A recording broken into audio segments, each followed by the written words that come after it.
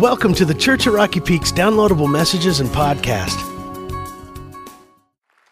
You know, if you've been here since last summer, it was last summer that God began to take us on a journey of generosity. And one of the areas where He's really growing us as a church is developing a heart for the poor. And if you've been here since August, you know, we've had kind of three special initiatives for the poor. We had we raised money for drilling wells in Ethiopia, water wells. We raised food for the poor in Los Angeles. And then at Christmas, we did raise money for farm animals around the world for the poor through World Vision. And so through those three initiatives, we raised some from August to December. I think it was $87,000 on top of our normal global ministries budget for the poor. And so one of our prayers this year is that God would continue to lead us in that area, help us take steps as a church growing in His heart for the poor. And so Lauren contacted me a couple months ago or something. She had this idea, and I said, man, this sounds awesome. We got together with her, and it's just really cool to see what God had put in her heart, and kind of we worked out the logistics. And so what's going to happen is that the next 2 weekends, I would challenge you to bring in blankets for the poor, and so for the homeless in San Bernardino Valley. So you can bring in, either can be new blankets, or they can be what she calls gently used, of course, obviously clean and so on. And we're going to stack them over in this corner of the worship center, and we're just going to see how many blankets that we can get. I'm hoping between 500 and 1,000 blankets, something like that. And so I will send you out, an email both this week and next week, just kind of reminding you of that if you feel like that's something you want to participate in. Secondly, just want to call your attention. Joel highlighted these two important steps of our growth path, both the movement course, which starts tonight. It's a 2-week course, and that's really a great course for those of you who are brand new at Rocky Peak, or even if you're not ready to be like what we call a partner, but you just want to understand our vision, values, strategies. It's really an opportunity for more spiritual growth in your life. And then, of course, if you want to be a partner, then that is a course we ask you to take. It's required. And this new essential class is coming up on Tuesday night, not this week, but a week from. Very excited. To me, theology is a description of reality. And so when we're doing theology well, that it leads us to life transformation. And I'm very excited, working hard on that course, and we'll be delivering that kind of starting it a week from Tuesday. And so if you're not signed up, like you said, you can go online, sign up, and then you'll get that pre-assigned reading. It's about 20 pages. You can do it there, or you can go out, if you don't have internet access, go out to the Point today. They'll have that reading for you, so you're all ready to go.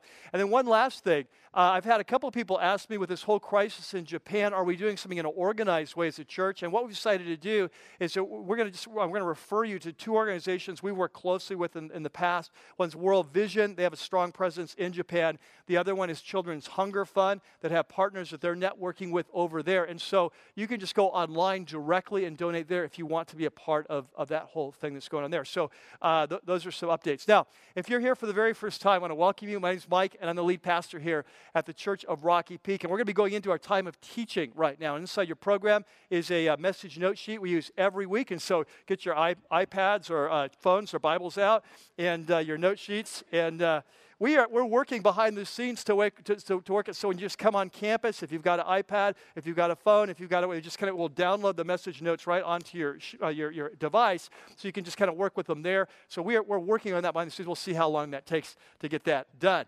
But moving into increasingly digital age, right? Pretty soon I'll just be up here and just come out. It's just going to be something else. I'll be in Hawaii and just I'm going to kick him back. And all right, let's. You all ready to go? It's kind of crazy. So it's pouring out there, isn't it? It's pouring, and when it rains out there, you tend to get quiet in here, and so this is putting huge stress on me, right? Because I've got to just pump you up, get you going, and so I'm looking for your little cooperation here, right? So you're with me today? We're ready to go? All right, there we go. Let's pray.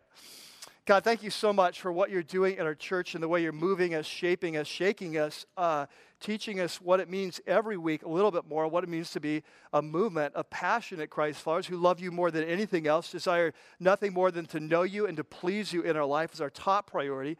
And so we come today, Lord, it's this important topic of how we see ourselves as followers of Jesus. We pray you kind of release us from some old bad ideas, kind of bring some new ones that set us free to be these people and the movement that you've called us to be. We pray it in your name. Amen. Well, our story starts today a long time ago, and the way I know it's a long time ago is because I was 22 at the time. And so Lynn and I were back living outside Chicago. I was going to school. We had moved back about a year before from California for me to continue my education there. And so it was approaching our 3rd year anniversary. And so it's kind of big time. We're excited about this. This week we celebrate our 35th year anniversary. And so I'm looking forward to that. But this was only our 3rd anniversary. And so we were kind of still new at this thing. And just grateful we lasted 3 years. No, just kidding. So we wanted to go out and celebrate. But of course, we're very poor. We were very poor college students. I mean, for us, going down to the Pink Horse to get ice cream or whatever it's called there in the town we live, I mean, it was a big deal. Like, do you have enough change? Do I have enough change? Let's put it together. And so we go out to this nice restaurant, and this was not like what we normally did because we were very poor. And so I make reservations. It's 45 minutes away. It's out on the Fox River in Geneva, Illinois. It's a place called the Mill Race Inn. It was built in 1933. This building used to be an actual mill. They had turned it into a high-class, high-end restaurant. We heard great things about it. We'd never been there. We just knew it was very expensive. And so we've been saving our money, and we're just really looking forward to going. And so we get out there. Now, remember, we've only been back in Illinois for about a year. So we're still California people. And so in California, if you got a shirt, you got shoes, you're pretty much good wherever you go. And so we come in, and I'm in California casual, whatever that was. And we come in, and the guy that meets us at the door, welcomes us, is the maitre d'. And I mean, he is dressed. He is dressed to the T. He's got the British accent thing going. I mean, it's very stately. And like we're stepping into another world. And so he welcomes us. Do you have a reservation? Yes, we do. Checks us in and so on. And then he turns to me and he says, would you like a jacket? And I'm thinking, this is awesome. This place, they not only feed you, they clothe you. What a deal. And so I'm like, no, I'm good. I'm really comfortable. And he gives me the look. And I realize all of a sudden, this really wasn't an offer. It was more like a requirement. And suddenly, I felt very awkward. Well, today we're continuing our series that we've been in now for the last few weeks. And if you're brand new, we want to welcome you. We're praying that God brings us people that are hungry to grow, hungry to know God, hungry to have their lives transformed. Like, we don't really care if you're far from God, this is all brand new, or you're already a passionate Christ follower, you've been following for a while. We're just praying that God would bring us people who are hungry to grow, to be part of what he's doing here. And so every week he's bringing you. I get to meet you every month in my house, and I'm just excited about who he's bringing. And so welcome. We're glad you're here. But because you're new, I want to step back. I always step back just for a moment and bring you up to speed. This is a series that you can see on the walls. It's called Just Do It. It's a study of a letter in the New Testament that's from one of the key leaders of the early movement of Jesus. His name is James, and he is actually the half-brother of Jesus. They grew up together. He's a great leader in the early movement, and he writes this letter to fellow Jewish Christ followers very early in the movement of Jesus. Most scholars believe within the first 10 to 15 years of the resurrection of Jesus. And so it's this incredible window into the early movement of Jesus. And one thing that we've learned so far about this letter is it's incredibly practical. Like, for example, 2 weeks ago, first topic on the table was hard times and how God uses hard times in our life to shape us and why he allows them to come in. And then last week, the topic was wisdom. And when you're going through hard times, what you need is wisdom from God and how to go through it. And so he talks about wisdom and where it comes from and how to get it and how God wants to give it to us and so on. Well, today the topic has a very modern ring to it. And it's the topic of self-image and how we see ourselves. And I don't know about you, but even when I first say that sounds like so modern. Like really, is that really a concern? But when you stop and think about it, how we see ourselves has always been a concern of the human race. Where do you fit in the pecking order of life? From the time you're little to the time you're old. And so James wants to talk to us now that we're Christ followers, now that we've given our life to Jesus. How should we see ourselves? And so there in your note sheet, there's a section called Self-Image, A New Perspective. And we're going to walk through the passage. It's just three verses, 9, 10, and 11. And then we'll begin to unpack the principles, right? So here we go. Chapter 1 and verse 9. Chapter 1 and verse 9 it says, the brother in humble circumstances. Now, what he means by this is the person who's poor financially. All right, we'll see that in the next couple of verses. That's what he's talking about. And what we're going to learn in this passage is that there are many people in these churches that James is writing to who are very poor believers. They're very poor. They're extremely struggling financially. Some even hardly have enough to eat. And I think it's important just to say this quick sidebar, is that, every once in a while you'll come across someone who's fallen in this teaching that we call the health, wealth, prosperity teaching. You'll see it on TV, the idea that if you're a child of God, God wants everyone rich, and the fastest way to riches is increase your giving, usually to the person giving this message, who's ever teaching, because then you'll be wealthy like me. And so what we see in the New Testament is that that's really a false teaching, that's not at all what the Bible teaches. And so here's a great example. He says, when you're poor, it's not so much there's something wrong with that. You just need to change your perspective. And so he says, the brother in humble circumstances ought to take pride in his high position. In other words, if you're poor, you need to remember who you are. Okay, who you are as a child of God, who you are as a follower of Jesus, what your future holds. And we'll come back to that. And then he says, but the one who is rich, in other words, there's some people in this churches he's writing to are very well off. They're wealthy financially. He says the one who is rich should take pride in his low position. In other words, if you're wealthy, if you have a lot of net worth, if you have a good job and so on, you need to remember that this life is short. And you need to remember that the blessings of this life are not going to carry over to the next life, and that where we're going next, it values people totally different than we value them here. And so you need to remember the truth about yourself, all right? So, and then he uses this analogy. He says, kind of like wildflowers. He says, because he will pass away like the wildflower. And he tells us what he means. For the sun rises with scorching heat, and it withers the plant, and its blossom falls, and its beauty is destroyed. And in the same way, the rich man will fade away even when he goes about his business. And so what James is saying is that if you're poor, keep some perspective on who you are, the truth about yourself. We'll come back to that. But if you're rich, you need to remember that all these possessions and the glory and the esteem and the respect you have in this culture here, that it's really short-lived. It's like the beauty of a wild flower. Now, I remember when Lynn and I were living down in North San Diego County. It's where we grew up. It's where we spent most of our life before we came to Los Angeles to pastor this church.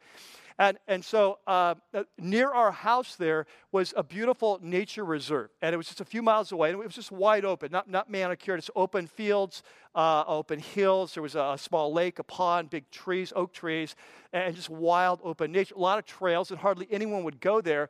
And I used to love to go there for prayer walks. So I'd go on long prayer walks. It's a great place to walk, talk with God, kind of process life. And so I remember this one particular day. It was about this time of year. We'd had heavy rains that year, much like this year. We had a lot of rain. And so you know how the hills here are so green because of it. Isn't it awesome?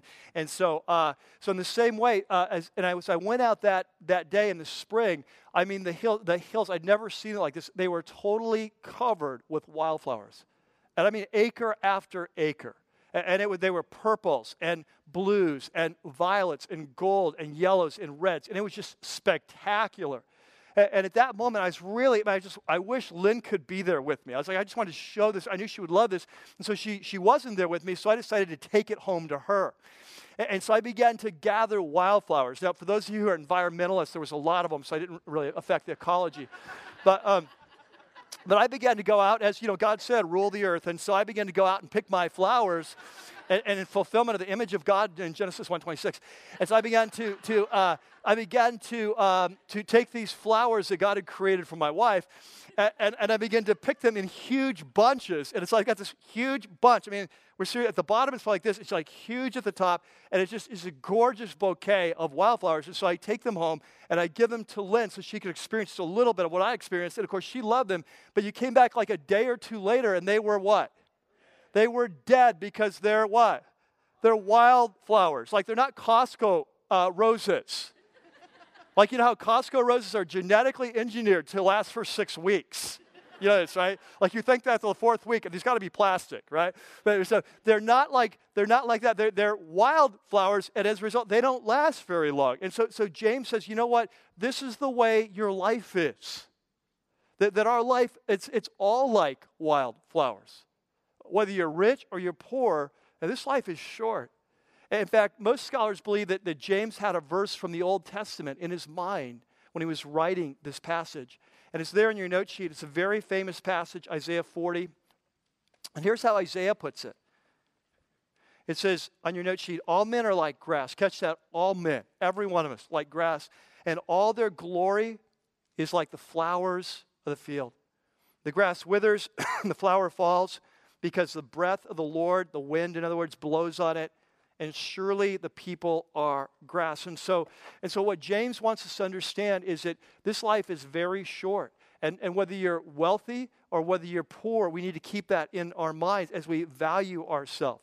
And so, and what we need to understand is that where we're going, the next life, that they value things very differently there. And so we need to live this life in light of that life. All right, so that's the passage. Now, what I want to do is take this passage and break it down, just a couple principles that jump out that are very powerful. So, like, we need to catch both these. If we're going to live well for Jesus, if we're going to unleash a movement here, that we need to understand and embrace both of these principles. All right, so there on your note sheet, there's a section that's called Self-Image, a True Perspective. Let's just break this down. Number one,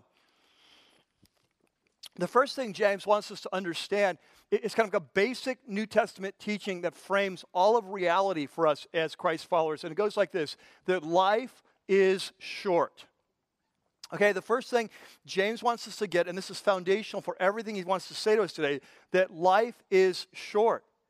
And we see this throughout the New Testament, and this frames the reality for the Christ follower. Right? It changes everything when we understand this. Now, of course, Jesus often taught this, one of his favorite topics. And one of the things I've said that every week so far is that when you come to the letter of James, more than any other letter in the New Testament, it is built on the teaching of Jesus. You constantly hear the echoes, and we'll see it again.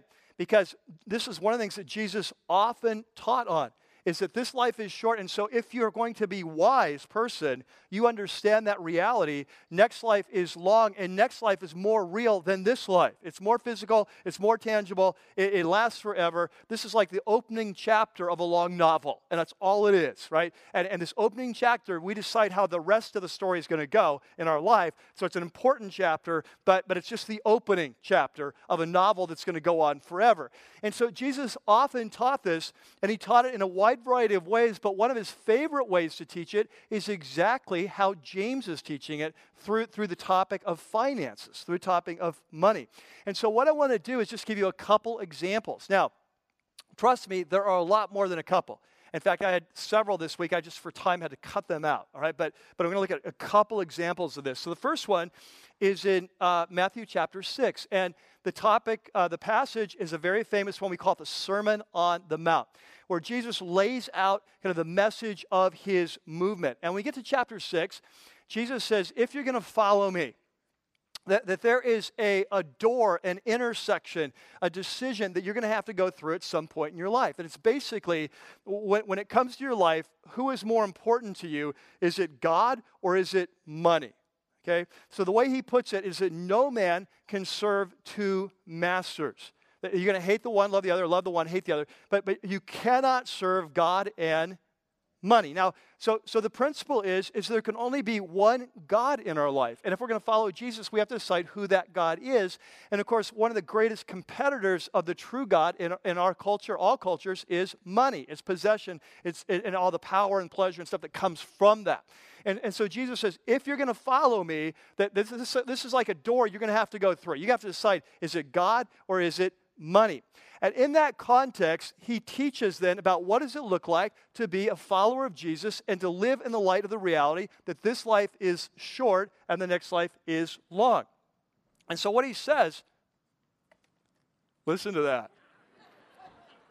Yeah, I'll keep going, but I'm just saying, like, if we start floating, right, we're going to start getting the animals 2 by 2. You start pulling them in here.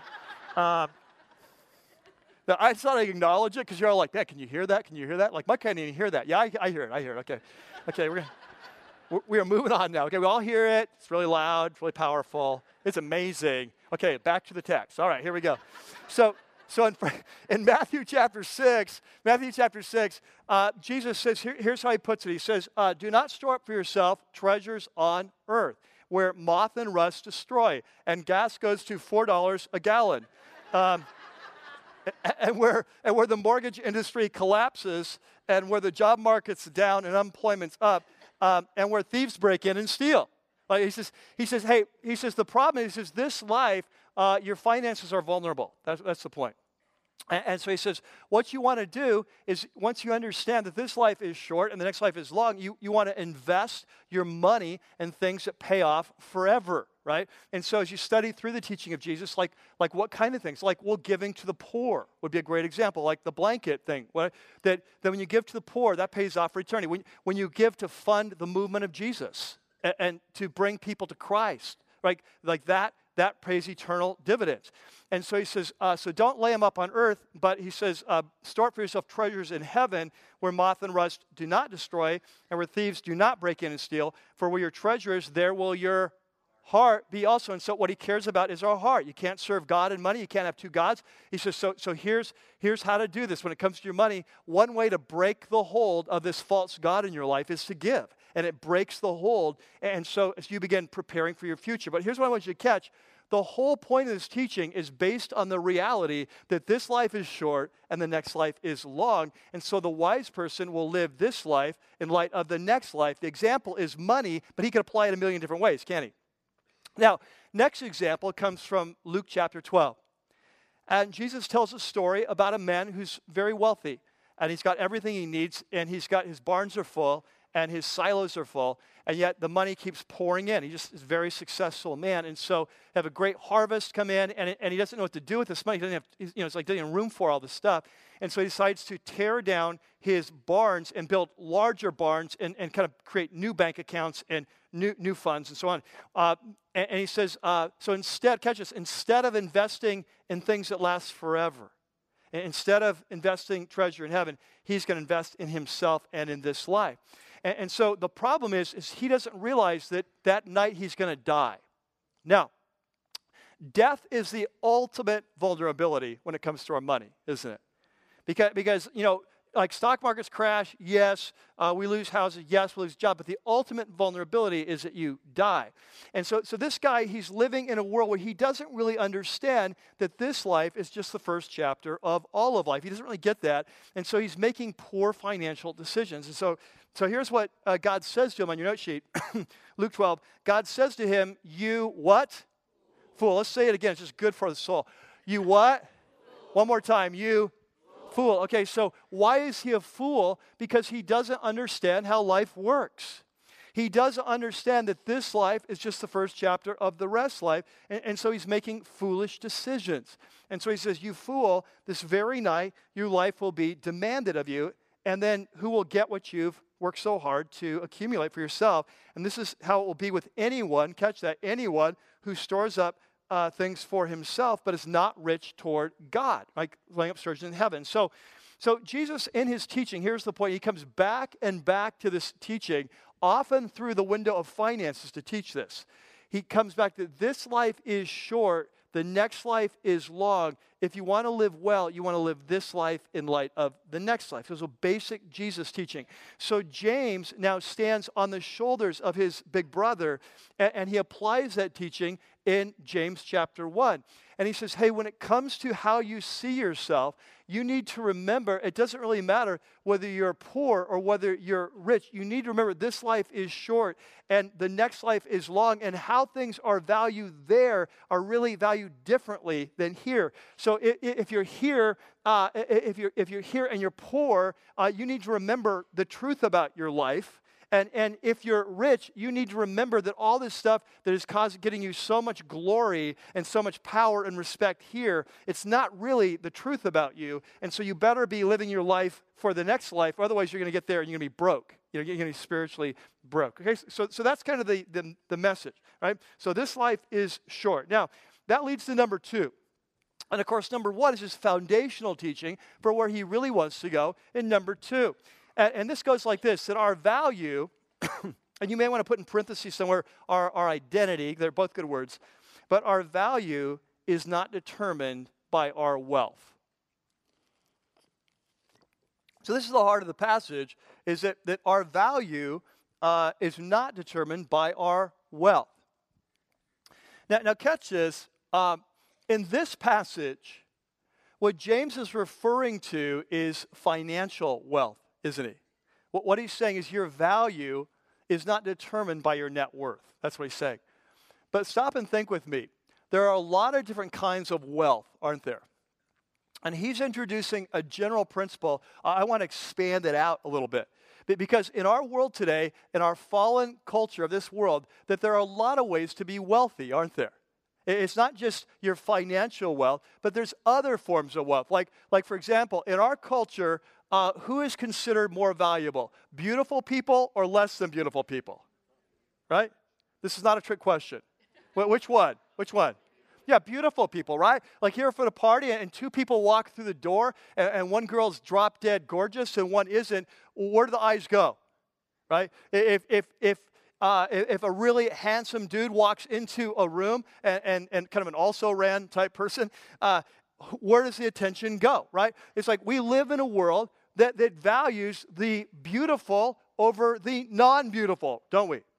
We live in a world that values the intelligent over the not so intelligent. We live in a world that values the powerful over the less powerful. We live in a world that values the famous over the normal or kind of a non-famous person.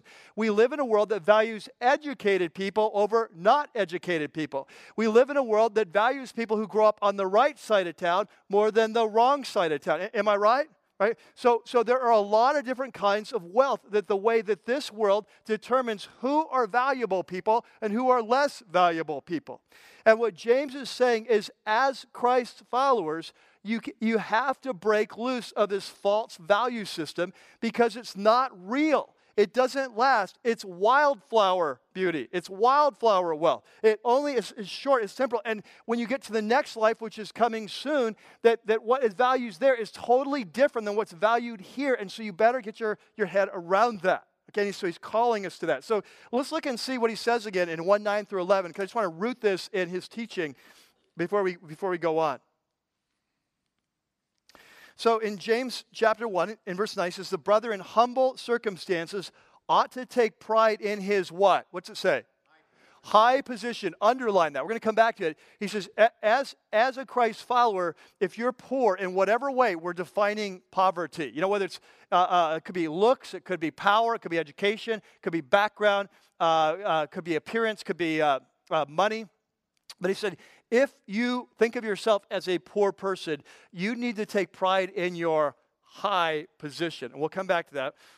Then he says, of course, on the other side, if you're rich, you need to kind of keep a reality check about your life, your future. Take pride in your low position. In other words, kind of remember the truth about yourself. Now, here's my experience, is this is not easy to do, right? Because we are surrounded by a culture that's constantly telling us that some people are more valuable than others. Is that right? Like we're constantly there. And so it's hard for us as Christ followers to break free of this. And it really even happens even in the church of Jesus. Like in chapter 2 of James, he'll give us an example. He says, hey, when someone comes in your church and is rich and wealthy, how do you treat them compared to someone who comes in your street who's poor? Right? And he'll say in this passage in James 2, he'll challenge, he says, you know what's happening in your churches, you're honoring the rich person and you're dishonoring the poor person. And he says, and when you do that, here's his quote in chapter 2, you have become judges with evil motives. Okay? He says, you're making judgments on who's valuable and who's not based on evil criteria. And then he says, what you need to be doing is following the royal law, the law of Jesus, of love your neighbor as yourself. And if you're treating people as kind of valuable for who they are in Christ, then we're in good shape. Okay, so it can happen even in Christian circles, like here at Rocky Peak. And so the question is, well, James says that we need to think of ourselves according to our high position, right? Those who are poor, humble, think of yourself. So what does that look like? What is he talking about, our high position? And I want to talk about this for a second. This is what the New Testament teaches. This core New Testament teaching is that when you came to Jesus, that you crossed an invisible line, that you crossed kingdoms. You went from the kingdom of darkness to the kingdom of what Paul calls his beloved Son. And you move from being an enemy of God You move to being a child of God.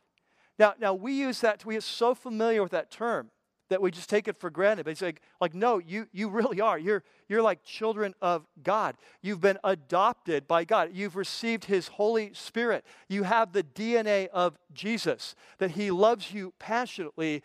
And when Jesus comes back, you'll be like Him. You'll receive a new body, and you will rule the universe with Jesus. You'll be part of His ruling party, and your future is amazing, and you will be amazing. Right? And so that is the teaching of the New Testament. That's who you are. That's your high position. And just to give you a feel for this, I want to walk you through a couple passages in the New Testament where it talks about who we are as Christ followers. So there in your note sheet, the first one is from 1 John chapter 3, and I put it in the Message version of the Bible because sometimes we just get familiar with another version. This will help us see what's there. John says, what marvelous love the Father has extended to us. Just look at it. We're called children of God. Okay, so again, we get familiar with that term, but he says, no, catch this. You are children of God. Like, let that sink in. Like God is your Father. You've been born again, and you've been adopted into His family. God is your Father. So like Bill Gates has kids. They're going to inherit everything he has, right? God has kids. We're going to inherit the cosmos. We're going to rule with Him. And as hard as it is to believe, like, no, that this is the truth about you. And so he goes on, and he says, just look at it. We're called children of God. That's who we really are. In other words, this is not pie in the sky. This is not religious talk. This is not stick your head in the sand. This is the truth about you. In fact, in 1 Peter chapter 1 and verse 5, Peter says, praise be to God, who that has caused us to be born again into a living hope through the resurrection of Jesus from the dead. In other words, when we talk about the next life, this is not theory. This is reality. Because through Jesus, we've already seen the preview of coming attractions. That He has conquered death. As He is, so we will be. As His body is, we'll get one just like it. As His will be transformed, you see. So when we talk about the future, it's no longer just kind of murky heaven, kind of hope for the best. It is rooted in the reality of the resurrection of Jesus. As He is, so we will be. And so he goes on, and he says, that's who we really are, but that's also why the world doesn't recognize us or take us seriously. Why? Because the non-believing world, they don't get who Jesus is either. And so he says, because it has no idea who He is, Jesus, or what He's up to. But friends, that's exactly who we are. We're children of God, and that's only the beginning. Who knows how we'll end up? What we know is that when Christ is openly revealed, like at the end of time, and He comes back, He shows Himself for who He is. We'll see Him, and in seeing Him, we'll become like Him. Okay, this is our destiny. And this is what James said, remember who you are. This is the truth about you. You may not look like much right now. And looking at you, I can testify. But, just kidding. Just kidding. But you are going to be flat out amazing. You're going to be flat out amazing. It's interesting. In 1 Corinthians 6, this passage is not on your sheet, but in 1 Corinthians chapter 6, Paul's talking to the Corinthians, and they're having fights and squabbles in the church to the extent they're taking each other to court. And he says, are you kidding me? You're suing each other, you Christ followers. What, are you crazy? Remember, forgive one another? How about that? Start there. He says, but if you can't forgive one another, at least there's got to be someone in your church smart enough to serve as an arbitrator to get this thing solved instead of taking the court case before pagans and making Jesus look bad, right? So he says, don't you get, and here it comes on the screen, he says, don't you realize that we, as Christ, we will judge angels? Don't you realize that one day we're going to be like, Gabriel, good job, man. Not man, angel. Good God. Remember, Gabriel, you brought the message about Mary, and remember you told her that she's going to be pregnant with Jesus, and man, I love that passage. Good job. I give you an A, And we're going to be sitting on the panel judging angels. And so Paul says, don't you realize who you are? Don't you get it? Let's start applying that reality to your church. Let's start living up to who you are, you see. Look at the next passage, Colossians 3, again in the Message. Your old life is dead as Christ followers. Your new life, which is your real life, even though invisible to spectators. In other words, you sitting here as a Christ follower, you're incognito, right? You're kind of like a superhero. Like no one else kind of realizes who you really are or what you're going to be. You're incognito. He says, but your real life is with Christ in God. He is your life. And when Christ, your life, remember, shows up again on earth, you'll show up too. The real you, the what? The Can we say it again? The what? The glorious you. And so the Apostle Paul in Philippians chapter 3 says, our citizenship is not from this earth, it's from heaven, and we're awaiting a Savior. And when He comes back, He will transform our lowly bodies to be just like His new body. You see, this is the future, the destiny that we have. And so James says, hey, you need to wake up. You need to remember who you are. You know, and so you need to get a clear picture on who you are so you're seeing clearly. C.S. Lewis, of course, the famous, a writer of Chronicles of Narnia and all these other great books, Mere Christianity and so on, Oxford, Dawn, and so on. But he wrote a sermon one time called the Way to Glory. And there in your note sheet, he says, it's a serious thing to live in a society of possible gods and goddesses. To remember that even the dullest and most uninteresting person you can talk to, so you can all kind of picture who that is, may one day be a creature which, if you saw it now, you would be strongly tempted to worship. Are you with me? What he's saying is, he's telling you what New Testament teaches, is that when you're with a fellow Christ follower, they may not look like much right now, but trust me, when Jesus comes back, they will be revealed for who they are, and they will be amazing, so flat out amazing that if they were to appear here today in the way that they will be, we would all be tempted to worship them. That would be and they would have to say, no, this is, you're all getting one of these. We're all in this thing together, right? And so James wants to call us to say, hey, let's wake up. Let's realize who we are. Here's the truth about ourselves. If we're poor, you need to remember your high calling. On the flip side, though, if you're wealthy, in whatever way you're measuring wealth, you need to remember the truth about yourself, that you may not be as good as you think. Right? And so you need to remember where you're going, and how you measure up is based on other things. Are you becoming like Jesus? Are you loving? And so on, not the way the world values you. So that's the basic teaching. Now, what I want to do is get really practical right now and help you think through your own life. Like are you thinking like a Christ follower, or are you thinking like the world around you? And I want to ask a couple questions. I'm not asking for any show of hands here. Okay, so this is just a time for you to think about your own life. But there on your note sheet, you have what I call a self-image test. How do you measure your worth, and how do you measure the worth of those around you? Okay, so here we go. Number one. The first question is, do you ever find that you're insecure when you're with the rich? Okay? Do you find in your life you're ever insecure when you're with the rich? And what I mean by rich here is we're going to broaden this thing out. It could be any form of wealth. It could be someone who's more successful, someone who's more beautiful, someone who's more handsome, someone who's higher in the organization, someone who's got more money, or someone who's more gifted. We're going to broaden this out. And when you're with people that you feel like they're smarter than you, faster than you, better looking than you, richer than you, more powerful, when you're with that, do you ever feel insecure? Okay? Now by hunches, probably most of us would say yes, that we do. Right? And so what James is saying is, when you feel that way, you're not thinking like a Christ follower. You're thinking like the fallen world that we live in. You're valuing things the wrong way. We started the day with this story of Lynn and I, third anniversary, heading out to this mill race in Fox River, beautiful setting. Come in. I got California Casual, whatever that is, on, and you meet the maitre d', and he checks you in. And he says, "Would you like a jacket?" And my initial thing, this is awesome, until I realized, no, it's a requirement, right? And so he gives me the look, and I begin to get the message that, this is not like an option, this is a requirement. And at that moment, I'm feeling really awkward. Now, you know why I was feeling so awkward? Because I was really trying to act like I fit into this place.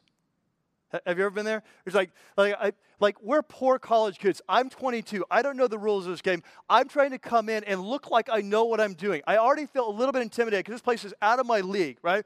And so I'm trying to fit in and have a nice night with my wife, something that's kind of out of our league, something that we normally couldn't afford. And I'm hoping just to look kind of unnoticed, like I look like I belong here. And now he's telling me I don't belong here, that I don't even know the rules to the game. You see? And so he brings out, but what am I going to do? Like, we're 45 minutes from home. It's our anniversary. And so I say, yes, I'll take your stinking, no, I didn't say, I said, oh, yes, please. I would love a jacket. And so he brings out this beautiful jacket. Now, you can't tell it from the way I dress, but when I was in high school, I worked at a really nice upper-end traditional men's clothing store. And so I learned a lot about men's clothing. And so I know nice clothing, and I know what goes into nice clothing. And here's the thing, like when you're kind of outfitting someone who's not been outfitted before, the first garment you get them, the first sports coat you get them is a blue blazer, because blue blazers can be dressed up, they can be dressed down, and so they're very flexible. So the first thing of a man's wardrobe in the traditional clothing world is blue blazer, all right? So they bring out this nice blue blazer, and I recognize, nice quality, nice blue blazer, but it's got this huge, not this huge, but it's got this, this badge on it with the coat of arms of the Mill Race Inn, right?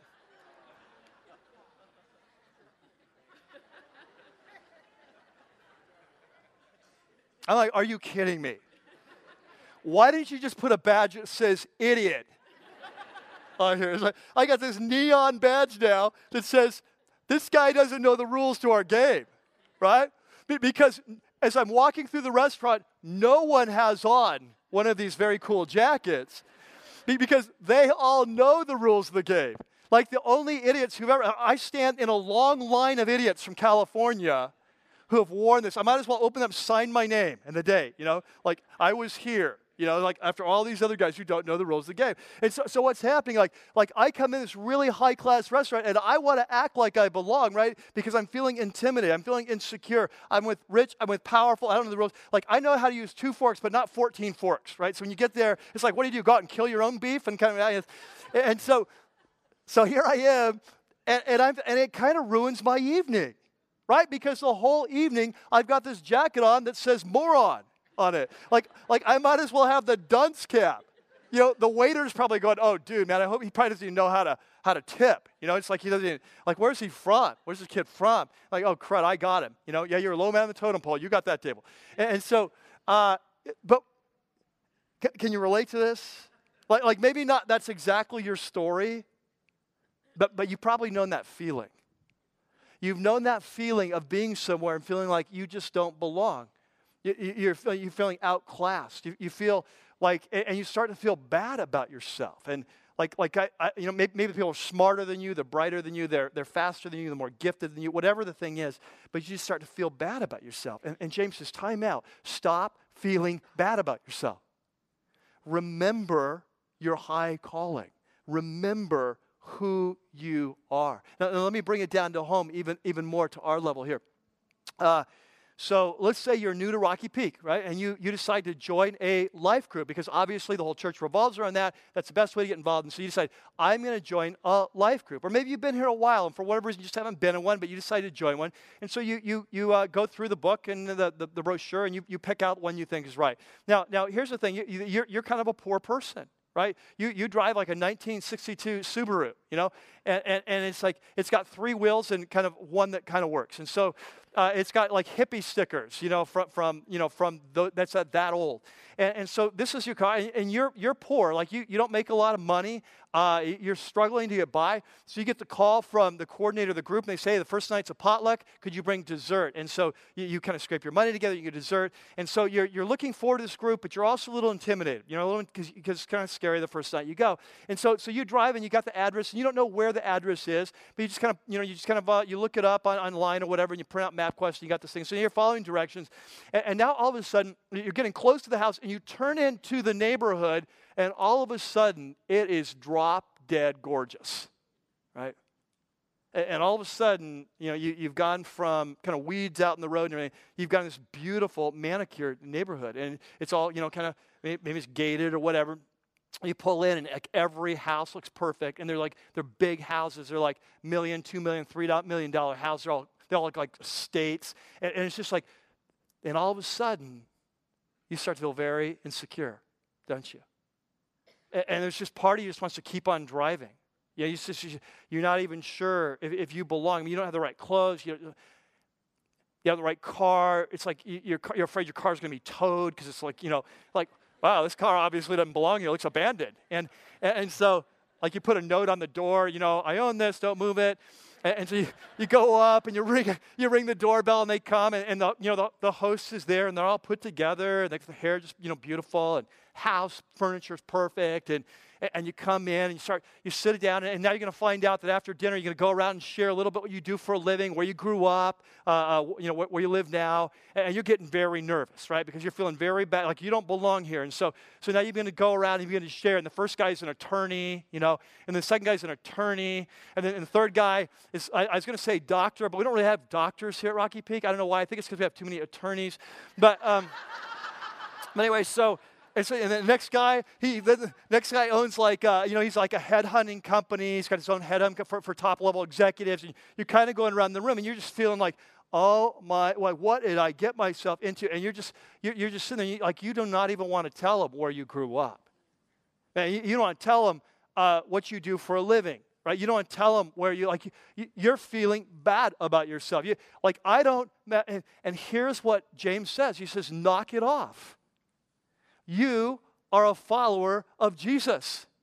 You are a child of the King. This house, these cars, this neighborhood, these jobs, these careers, it's wildflower stuff. It's not going to last. It's not what's important. What's important is who you are. You've been born again. You have the Spirit of Jesus in you. Your brother over here is an attorney who owns his house. He is a brother in Christ. He's been born again. He has the Spirit. That's what matters. This stuff we leave at the end of the game. It's like Monopoly. It all goes back in the box, and you're not going on. Right? And we're going out shoulder to shoulder. Naked you came in, naked you're going out. This stuff doesn't matter. Remember who you are. Your future is incredible. And hold your head high. Okay? Yeah. So I don't care what kind of background that you come from. Here at Rocky Peak, you're welcome. You're welcome. I don't care if your life's messed up. I don't care how messed up. I don't care what part of town. If you want to grow, you want to follow Jesus, you are welcome. This place is for you, and we're going to encourage you to hold your head high. Okay? All right. That's what James says. Okay, now let's flip it around a little bit. Here's a second question for us. And the second question is, are you arrogant? Do you ever find yourself getting arrogant when you're with the poor? Now, this question is honestly, I think, a little bit tougher. Because the reality is, if I were to ask you before for a show of hands, how many of you ever feel in your life right now insecure in any settings? Work, Thanksgiving dinner when you're with relatives, your life group. If I were to, do you ever feel insecure? Are you people brighter, faster, smarter, stronger than you are? I think almost every one of us go, yeah, there's times in my life. I mean, I certainly would. I go, yep, I feel that way. Okay. So I think we could probably, most of us relate to that. But if I were to ask the second question, do you ever feel arrogant when you're with the poor, people who are not as bright, not as beautiful, don't have as much money, whatever? My guess is we would be much slower to raise our hands. That we don't want to admit this, and yet the reality is I think that we often deal with this. And that for many of us, this is a reality. It's just much more subtle. Okay? And so what James is saying is that if God has blessed you, then you need to be careful that you remember what's really important and you don't get arrogant. In fact, in the New Testament, there's a great statement that the Apostle Paul makes to young Timothy, who's a pastor, kind of the bishop of Ephesus. And in chapter 6, he says, I know you have some people in your church there that are really wealthy. He says, I want you to come alongside and mentor them to help them be a Christ follower. And he says, so here's some things. He gives them some tips. He says things like, hey, if you're wealthy, God's blessed you, make sure you're giving a lot of it away, that you're investing in the next life. Because by doing that, you're going to break the hold of money on your heart, and you're going to take hold of that which is life indeed. And so he says, so make sure you encourage them there. But the very first thing he says, I want you to see there in your note sheet, he says, command those who are rich in this present world not to be what? Arrogant. Let's say it again. Not to be what? Arrogant. Now, why does he say that? The very first thing, because when we are blessed, if you are famous, if you are wealthy, if you've got a great job, if you have a lot of degrees, if you're successful in your company, if you are beautiful, if you are very gifted in the area and highly respected, there is a tendency for us to get arrogant. Why? Because the world around us treats us differently.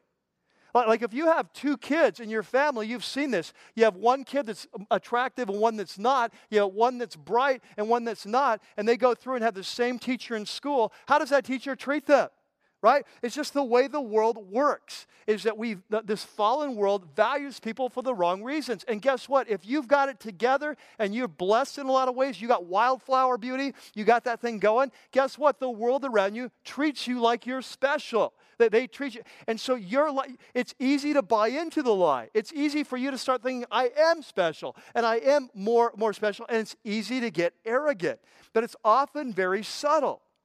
Like let's play this out in the life group analogy. Let's say that you're new at Rocky Peak, and you're fairly well off in whatever way we're going to define that, and you decide to join a life group. And so you look through the brochure, and you find a group you think would fit for you. Now, this is what we should all do, right? You're looking for someone you can relate to, and that's just good and right. And so this guy has a similar job as you have. And so you think, yeah, this looks like someone I can relate to. I'll join that group. Nothing wrong with that. So that's good. So now the first night, you're pretty busy, and so you call over to Ruth Chris and Steakhouse, and you say, hey, we got a potluck, and I need to bring some dessert. You're going to stop by and just kind of buy. I need like 15. Like, just give me 20. Give me 20 of them, and I'll pick them up. And so we get this, we get some beautiful desserts. And so we get into our $80,000 car, and we've got our designer clothes on, and we've got a Rolex watch, and we're checking it out. Yeah, I think we're still on time. And nothing wrong with any of this. Okay, this is just kind of who we are. This is how we roll. This is how God has blessed us, right? So that's who we are. And so now we're driving, and we got our address, and we're driving through town, and we're getting increasingly nervous. Because we've never really been in this part of town. You're like to your wife, honey, why don't we lock the doors? And so we're driving like, well, maybe this will be okay. You know how the valley is, kind of spotty. Maybe we'll turn a corner and it'll be really beautiful. And so all of a sudden we're like, I think we're here. GPS says we're here. And she just said, you've reached your destination. And so we're like, you think this is it? It looks like an apartment building. They don't hold these things in apartment buildings, do they? I mean, like the last time I was in an apartment building, I was, frat house or whatever. It's like, I don't remember that. And it's like, I guess so. It's like, wow, do you think it's safe to leave the car here? It's like, I don't know. It's like, well, yeah, I guess we got to go. We got the dessert. They can starve without us. So you get out and you lock the car and you put your safety locks on, all that kind of thing, and make sure you're all set. And so now you head up to the door. And so you come, you knock on the door. You kind of walk up these narrow stairs, and you're feeling a little bit kind of weird about this. And you knock on the door, and sure enough, the leader's there. The picture that you saw in the brochure, you picked this, but he's kind of the only person who looks like him. It's like everyone in this crowd, they look like they've had a little harder life. It's like and when they start talking, they don't really talk. The grammar sometimes not always kind of quite right. And man, all these people have come from some tough backgrounds. And so you're feeling kind of uncomfortable. And when it comes to you to telling what you do for a living, you're feeling uncomfortable saying it for the opposite reason. Like, I just don't even want to admit like what I do or where we live. And so what happens by the time it gets to the end of the night, you don't walk away and you don't say, like, are you kidding me? Those aren't my kind of people. Like we got to find a new group. I'm dropping out. This is not for me. We don't say that. What we're tempted to say is, I'm not sure this group is going to work for me, right? I'm not sure I can really connect. I'm sure we have a lot in common. Now, just to be clear, I think there's times we often need to go through 2 or 3 groups till we find a group of people we connect with. Nothing wrong with that, because don't misunderstand me. But what I'm saying is that we don't come out and say, I'm better than those people. I don't hang out with those kind of people. I don't have a life story like those kind of people. What we say is, I'm not sure it's the right fit, you see. And so James comes and he says, hey, let me challenge you. He said, all this stuff you have, the car, the looks, the job, the position, man, it's wildflower. It's wildflowers. It's not going to go. And so you better be living your life for the next life. He said, what matters here in this group, what this matters is not where they came from. It's not their story. It's not how they talk. It's not the clothes they wear. That's all wildflower. What matters is that they are a son or a daughter of the King. and you're a son or daughter of the King. And so together, we're going to grow together because what's really important is what we share in this group. Now, here's the thing.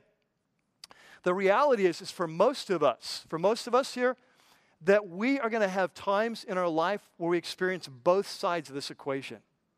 There are going to be times when you feel insecure, and there's other times you're going to be tempted to feel arrogant. And the reason is, as we go through life, there are always people who have more than us in whatever area, and there's always people then less than us. But what James is saying is the same false value system that leads you to feel insecure in one setting will lead you to feel arrogant in another setting. You see, like if we measure people the wrong way, we will always go back and forth from being insecure to arrogant. And what he's saying is that at Christ followers, we got to break out of this. We got to break because it's not in line with reality. And so what he's calling us is to become like Jesus, right? Because Jesus didn't treat people differently based on their socioeconomic background. He didn't treat the woman caught in adultery different than Nicodemus, who is one of the leaders of Israel with wealth and power, right? He just treated people like people. He just kind of loved people. And catch this, one of the things I love about Jesus is how secure he was in himself. Like when you read him, he is not a respecter. Jesus doesn't really care what you think about him. Like he's very comfortable, and yet when you stop and think about it, he had every reason to be uncomfortable. Like he was born, a lot of people thought he was illegitimate. In a culture, that was a really unusual thing. Then he grows up on the poor side of town, in a town that's proverbial for its so poor side of town. And then he grows up as a poor man working with his hands. He doesn't go to the finest schools of the day. He's often seen as uneducated by the religious leaders of the day. And yet, when he comes to Jerusalem and he meets with the brightest and the best and the most gifted and the most powerful, you never sense him intimidated, right? Why? Because he knows the truth about life. And the truth about life is who he is not defined by what he owns or how he looks or what he's accomplished. The truth of life is that he's defined by his relationship with his Father. And the truth of life is about the future that's coming, and he knows he's going to rule the world. And so what you think about me right now doesn't really matter because I know the end of the story, you see? And catch this, this is the freedom that Jesus is calling us to as Christ followers. It's a freedom from insecurity, and it's a freedom from arrogance. That we would be the people that God has called us to be. And catch this, that this is what he's called us to be a movement here at Rocky Peak. You see, I love what's happening in our church. I love the increasing diversity that's happening in our church. I love that we have people who are poor and people who are wealthy. You know, let me tell you something. Sometimes I talk to people that haven't been to Rocky Peak in a long time, and they'll say, yeah, I used to go to that church, but that church used to have, and I don't even know if it's true. This is just what I've heard many times. I don't even know if it's true. But they used to have the reputation that it's like all the beautiful people went there. And you know what I tell them? I say, well, it's not like that anymore. You should come. You fit right in. Man, but I tell you something, it's happening, man. It's happening here. And here's the day I dream of. I dream of the day, and it's happening now. When a life group, you have people who are very wealthy, very blessed. People are very poor. People that have always grown up as Christ followers and never got off the track, and so they haven't had to pay the high price of sin. Other people that have just a totally, they've gone through so much. They've gone through so much pain because of the things that they've fallen into. You got people who are successful and people are not. People of high position, people of low. And we're all together. And we're all growing and we're all loving one another because that's the body of Jesus. And that is the reality that he's calling us to. And that is the reality of the next life. This life and this values are illusions. It is not the truth about life. This world lives in a false reality. As Christ followers, we are come to pursue the truth. We're called to pursue the truth that sets us free. And the truth about you is if you're a follower of Jesus, you are my brother, you're my sister, and you are amazing, and we're going to spend forever together. And so God is here going to unleash a movement as we learn this, where we love and we treasure and we honor each other, and we refuse to bow to the false gods of this world. We bow to the one true God who came to set us free. Amen? Amen. Let's pray. God, we are so thankful for this, and I'm the first to admit, God, this is hard stuff. It's hard to fathom because we live in a world, we've just been trained from the time we're young. Certain people are more valuable than others, and so we repent, God, we repent of that.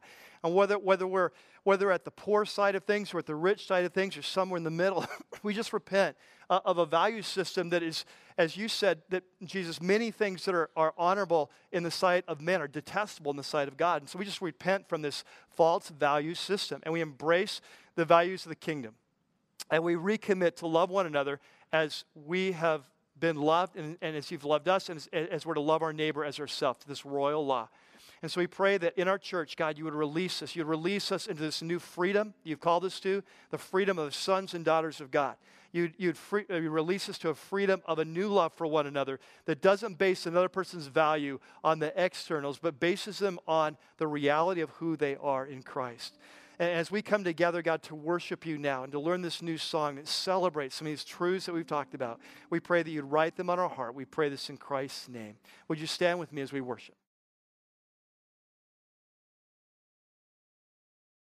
We have found our hope. We have found our peace.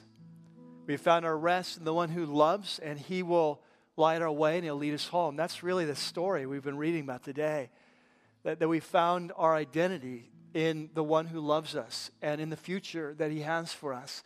And so we never want to fall prey to the illusion of this world and its values. I'd like to speak his word over you, if I could, for just a minute. That according to his word, that if you're a Christ follower here today, you've given your life to Christ, that every spiritual blessing in heaven has been given to you through your relationship with Christ. The truth about you is that he chose you before the creation of the world, that you might be holy and blameless, perfect in his sight, that he planned it all out, he predestined you, he sent his Spirit of his Son into your life as a guarantee of the inheritance that's coming in your future. That when you were once dead and enemies of God and under the influence of the prince of this world, that while you were dead, that he made you alive in Christ so that in all of eternity he might show you his amazing love for you. And that's not my word. That is what Ephesians 1 and 2 says. That is who you are. That is the truth about you. And so as a church, we want to embrace that truth. We want to live in that truth. We want to share that truth to one another. We want to reflect that truth so that we can grow in the reality of the next life. Amen? Amen. I hope you can be with us next week. It's a topic I know some of you won't be able to relate to, but many of you can. It's a topic it's called temptation. So if you really can't relate, well, Dudley will be over there. So, but if you can deal with, if you ever deal with that in your life in any way, it is powerful stuff. I'm telling you, it's good stuff.